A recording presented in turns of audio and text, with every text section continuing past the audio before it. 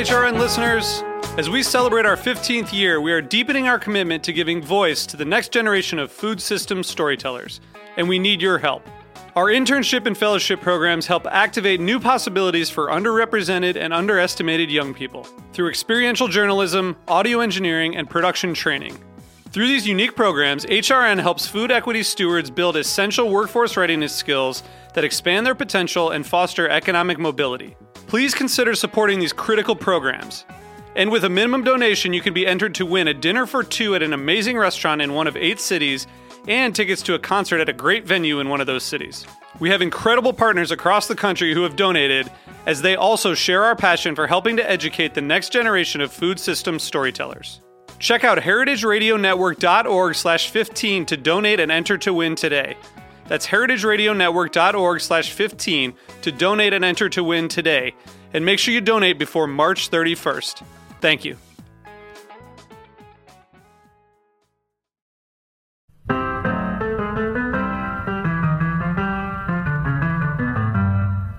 You're listening to heritageradionetwork.com, bringing you the freshest radio in Brooklyn since 2009. Hear directly from chefs to farmers, artists to architects, authors to brewers, and everyone in between. Check out all of our shows on our website or by searching Heritage Radio Network in the iTunes Store. On behalf of everybody at heritageradionetwork.com, we'd like to send a special thank you to the Hearst Ranch, our biggest supporter and longest-running sponsor since we first started in 2009. Hearst Ranch is the nation's largest single-source supplier of free-range, all-natural, grass-fed, and grass-finished beef. Since 1865, the Hearst family has raised cattle on the rich, sustainable native grasslands of the Central California coast. The result is beef with extraordinary flavor that's as memorable and natural as the surrounding landscape. For more information, visit www.hearstranch.com. Hello, Greenhorns. This is Severin. This is another episode of Greenhorns Radio, brought to you by and for the young farming community, topics related to being a young farmer. And I'm very happy to be joined on the phone today by Matt Volz, real upstate New York, as they say, Casanova, New York. Are you on the line? Yep, I'm right here, Severin. How are you? How are you? Nice to hear your voice. Tell us what the weather's like up there. Right here where I am, it's pretty amazing. It's actually beautiful right here. We've got a really sunny day and perfect summer weather. Sunny, probably low 80s, nice breeze. So pretty good weather here. Pretty good weather, and not so muggy as it has been in the past. Tell us a little bit about your operation that you have, and this is the first year of Grey Rock Farm, is it not?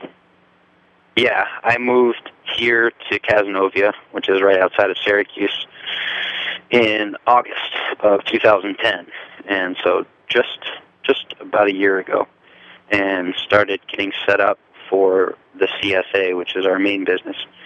We do a diversified year-round CSA, and that includes grass-fed beef and lamb, pastured pork and chicken, eggs, raw milk, and then seasonal vegetables.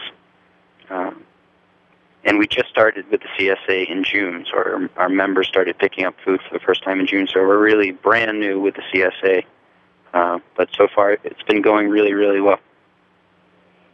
So you've basically just been twiddling your thumbs. I mean, it's a pretty unambitious farm plan you've described there.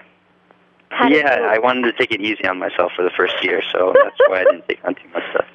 No, I worked at Essex Farm for several years, and I'm sure a lot of people know of Essex Farm now. But I started working with them when they were just getting started, really. It was after their first year. And loved the farm, loved their model, and I grew up in this area where I am now in Syracuse, and so always wanted to be back here. So I kind of put that farm, which I love, together with this area, which is where I've always wanted to be, and wound up with the farm where I am now. Holy moly. So now some people might be hiding in a corner and didn't hear yet about Essex Farm. So I'd say it's worthwhile describing the mania and the vision of that particular configuration of people over there. Sure. Well, Essex Farm is owned and run by Mark and Kristen Kimball, who are a fantastic couple, and they are absolutely insane, and their farm is a reflection of their insanity, I guess. So they started, I could be wrong about the year, but I think they started in maybe 2005, and did a diversified CSA, and they were up in Essex, New York, which is right on Lake Champlain, in the Champlain Valley there on the New York side. And they did a small raw milk dairy. They were doing grass-fed beef, pastured pigs and chickens, meat birds, laying hens, and then also did vegetables. And if that wasn't enough, they were doing all of their vegetable work with horses and a lot of the on-farm stuff with horses, too. So I got in touch with them because I was in school at Middlebury College in Vermont, and wound up meeting them through a professor at Middlebury, and helped them out my junior and senior year at college. And then after I graduated, lived with them for about 2 years and worked on their farm. And so it was really their model, that diversified year-round CSA, working with horses, that I just loved. And it's rare, you know, in the world of apprentices and in the world of young farmers, for someone like you to go in before you're done with college and then stay for 4 years. That's kind of unusual, old school apprentice, longer term apprenticeship. Can you reflect on what that was like for you? Sure. Yeah, you know, I don't know how many people do it that way. It was really just coincidence. Like I said, a professor at Middlebury knew Mark and Kristen, and they were looking for some help just kind of on weekends and things like that. I think Mark had hurt his knee, was what the original issue was. So I went over there and got along pretty well with Mark and Kristen, and so would just go over on weekends and breaks during school. And at Middlebury, they've got a interesting, kind of a different semester schedule. So you take classes in the fall, you take one class just in January, and then again a full semester in the spring. So I was able to spend my whole January term over there and got credit for it, actually. And it was great. It was a really good way for me at the time to learn about all these different things that they were doing, because I had worked on a vegetable farm before that, but didn't have any experience with livestock, and no experience with dairy either. So it was a nice way to get introduced to the farm, but not be full-time yet. You know, I could see things, but go back to school and have some time to digest all the crazy things I was seeing there. I think the first time I showed up, they were butchering a pig, and it was just totally different than anything I had ever seen before. They have a particular way of butchering a pig. What's that? They have a particular way of skinning a pig. Most people don't skin pigs like they do. Did they do it in the strips? Yeah. That's funny, because I totally forgot that most people don't do it that way, because that's the way I do it now. Where they will cut the hide into strips with a razor blade knife that has a hook on it, and then just peel the strips back, and it works really, really well. So in that sense, you were encountering the style of it and the spirit of Essex Farm and the mentality of a startup before you got involved in the daily grind of running a farm. Would you say that there's, well, what would you say about the mentality of starting a farm? Oh, man. I'm sure there's all different kinds. I think Mark and Kristen, for example, are very different people than I am. You know, we get along great. We have very different personalities, and so I think they went into it really wanting to create a farm that was right for them. And when I started it, my reasons for doing it were, I think, a little different. Mark is a farmer. He loves to farm. I think he would be happy farming, from 4 o'clock in the morning till 8 o'clock at night every day for the rest of his life. And so he started a farm, and he really loves to eat good food, and same thing with Kristen, so that's why I started a farm. My mentality going into this was I wanted a place that would be a good place where I could have good, meaningful work, to do for me and my friends and family who I hoped would come along with me, and some of them have. And yeah, my mentality was just, it's going to be really hard. It's going to be tons of stuff. I'm going to have to figure all this stuff out. But, you know, I would figure it out. As things came up, I would just either learn and figure it out, or I would perish. And so far, I'm learning, I guess, fast enough to make things work. Okay, this is good. I like this. I want to hear more about this good place. You know, Sure. I come from the world of urban planners, and they talk a lot about placemaking. And Yep. so much of what I'm seeing in the world is terrifying, and so many of the places that are worth caring about are places that have been cared about by a lot of people for a long time. So define your good place. What are the characteristics? Sure. I think my ideal place, in the simplest terms possible, is a place where I can be happy. And for me to be happy, it takes my friends being happy there with me and my family being there happy with me. Place that's not too crowded, but there's still a good community and a good social network, you know, around, so that when you want people, they can be there.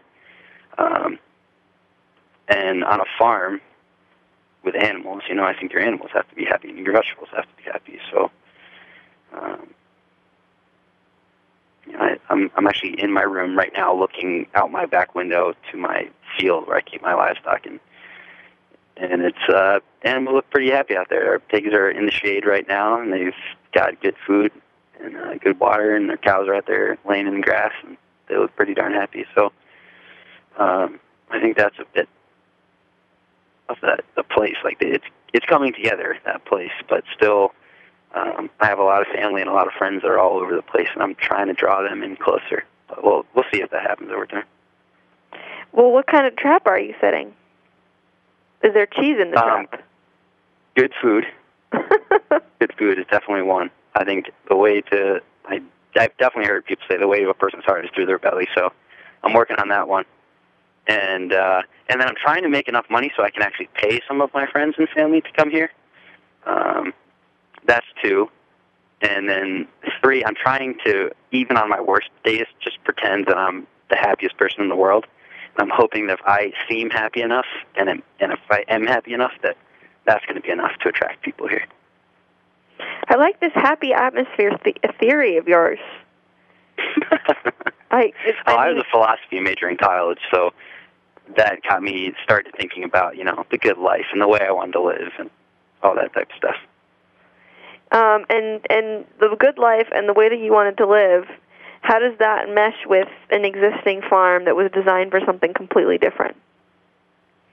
Do you have to dismantle your infrastructure in order to make the happy place?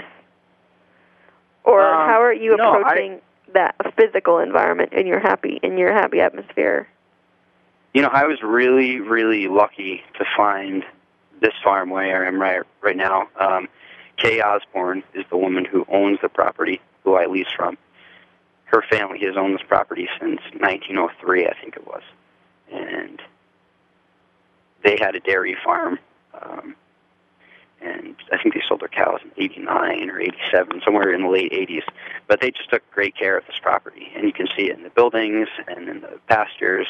Just everything they did a really great job of. And even after they sold their cows, they leased this property to a couple people. And they always took care of the buildings. The roofs are all in great shape. The foundations are in great shape.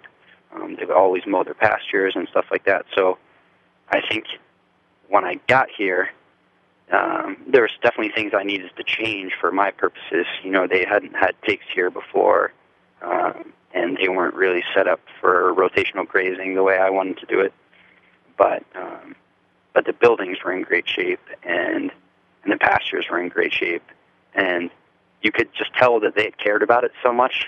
So it was kind of that Disney World effect where you could tell they really cared, so you wanted to care about it even more. You know, they hadn't thrown trash around, so you didn't want to throw trash around. Wow, what a lucky strike. Yeah, I'd say it to people all the time. My luck has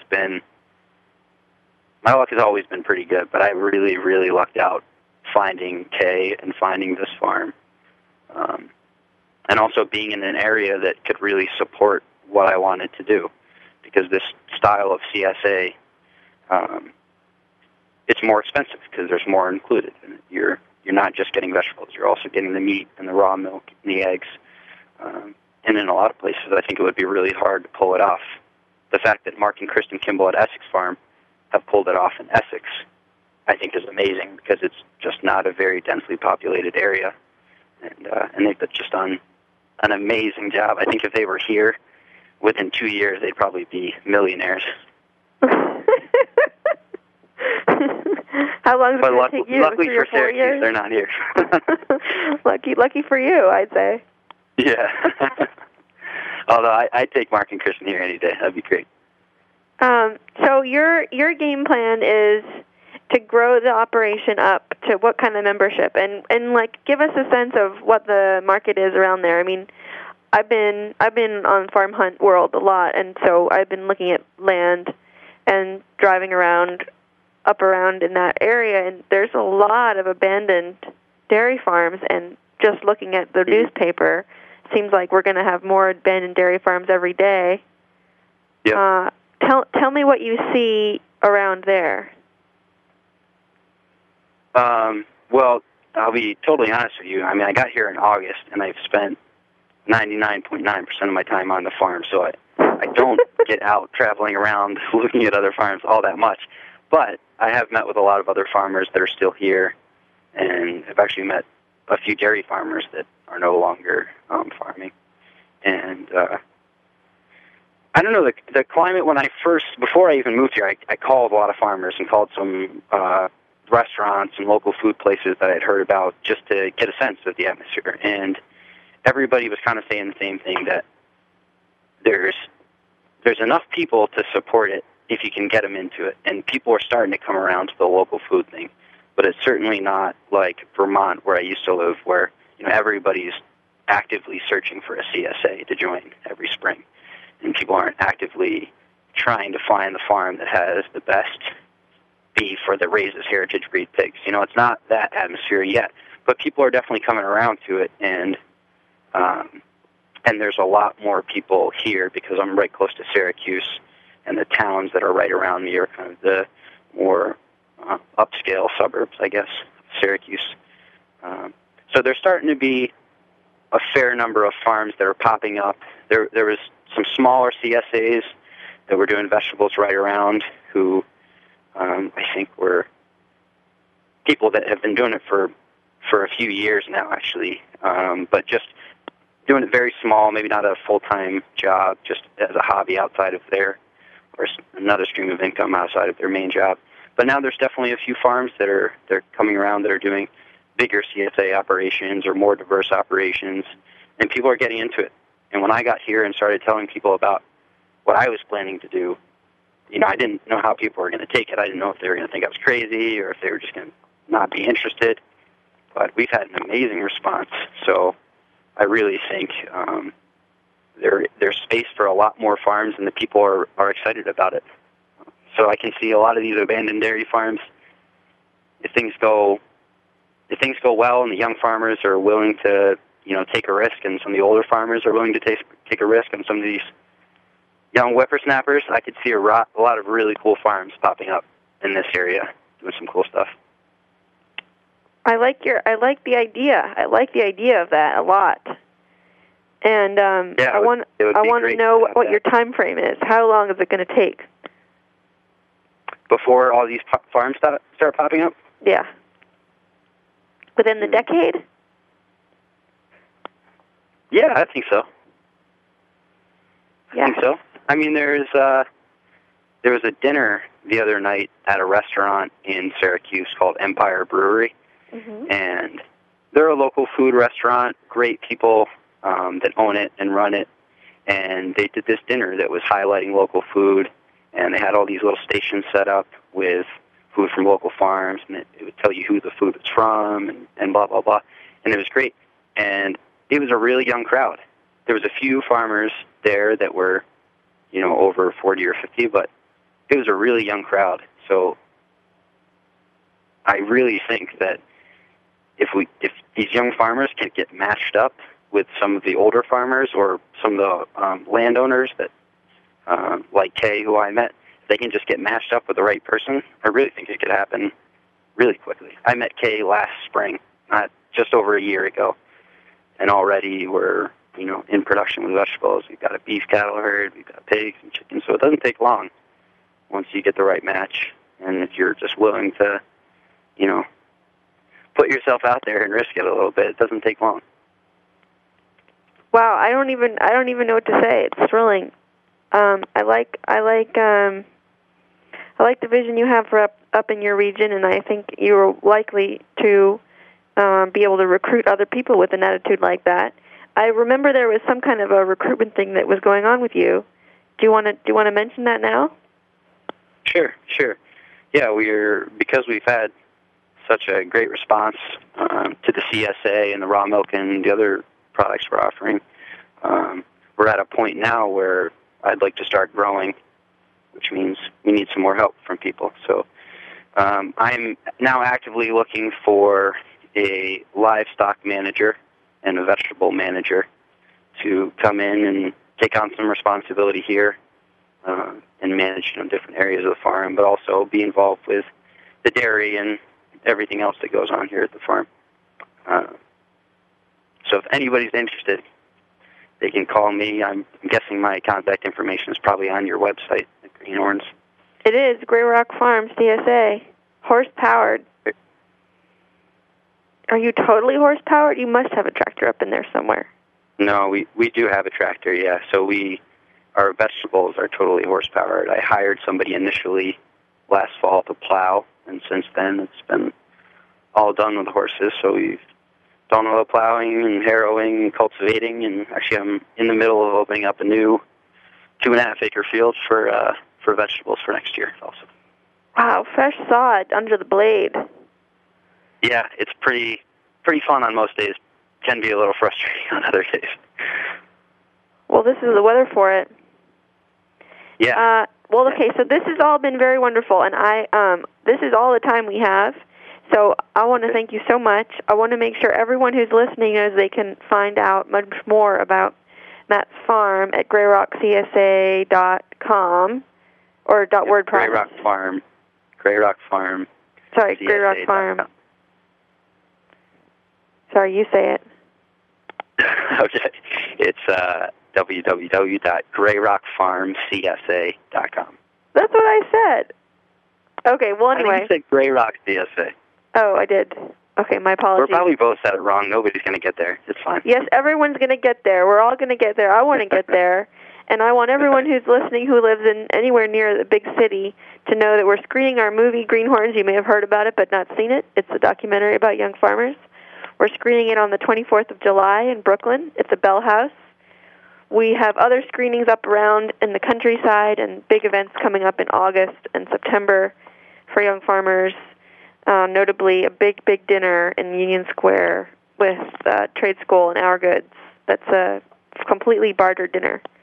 So please do be on the schedule page and keep an eye on the alert so that when the spontaneous circus of Young Farmer Posse shows up in your town, you don't miss it. And then email me how sad you were, because that won't help. Thank you, Matt. I look forward to seeing you soon. Awesome. Thank you so much, Severin. All the best. This is Behind the Scenes Food News with Katie Kiefer. AMP goes local. The Great Atlantic and Pacific Tea Company, commonly known as the AMP, that grocery chain you've seen all your life, has glommed onto the concept of local and sustainable and has just introduced a new consortium of producers known as the Mid-Atlantic Country Farms, from which they will source beef and poultry. The animals are antibiotic and hormone-free, raised on vegetarian feed. There is no mention of certified humane or animal welfare approved status, however. Maybe they haven't gotten that far in the marketing department. But what makes this of interest is that AMP supplies all AMP supermarkets, Pathmark, Food Emporium, Waldbaum's, and Super Fresh. These are not particularly high-end supermarkets, so this is good news for the average consumer.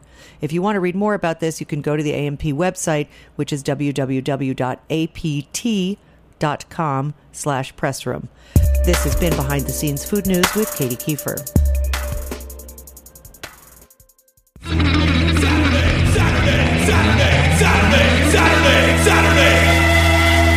Saturday, July 23rd, Bushwick Block Party. It's a party in the street. Free pizza by Roberta. Death Killer Death Wrestling featuring the legendary Mad Dog Toasto. Photo booth by Ryan Slack. Waterworld. Closed by Chimera Dactyl. Mary Meyer. Warren Bogart. Death Killer. Asphalt Resistant Jeans. All types of food for your face. Sweet soda by P&A. Roberta's Bake Sale. Heritage Foods USA.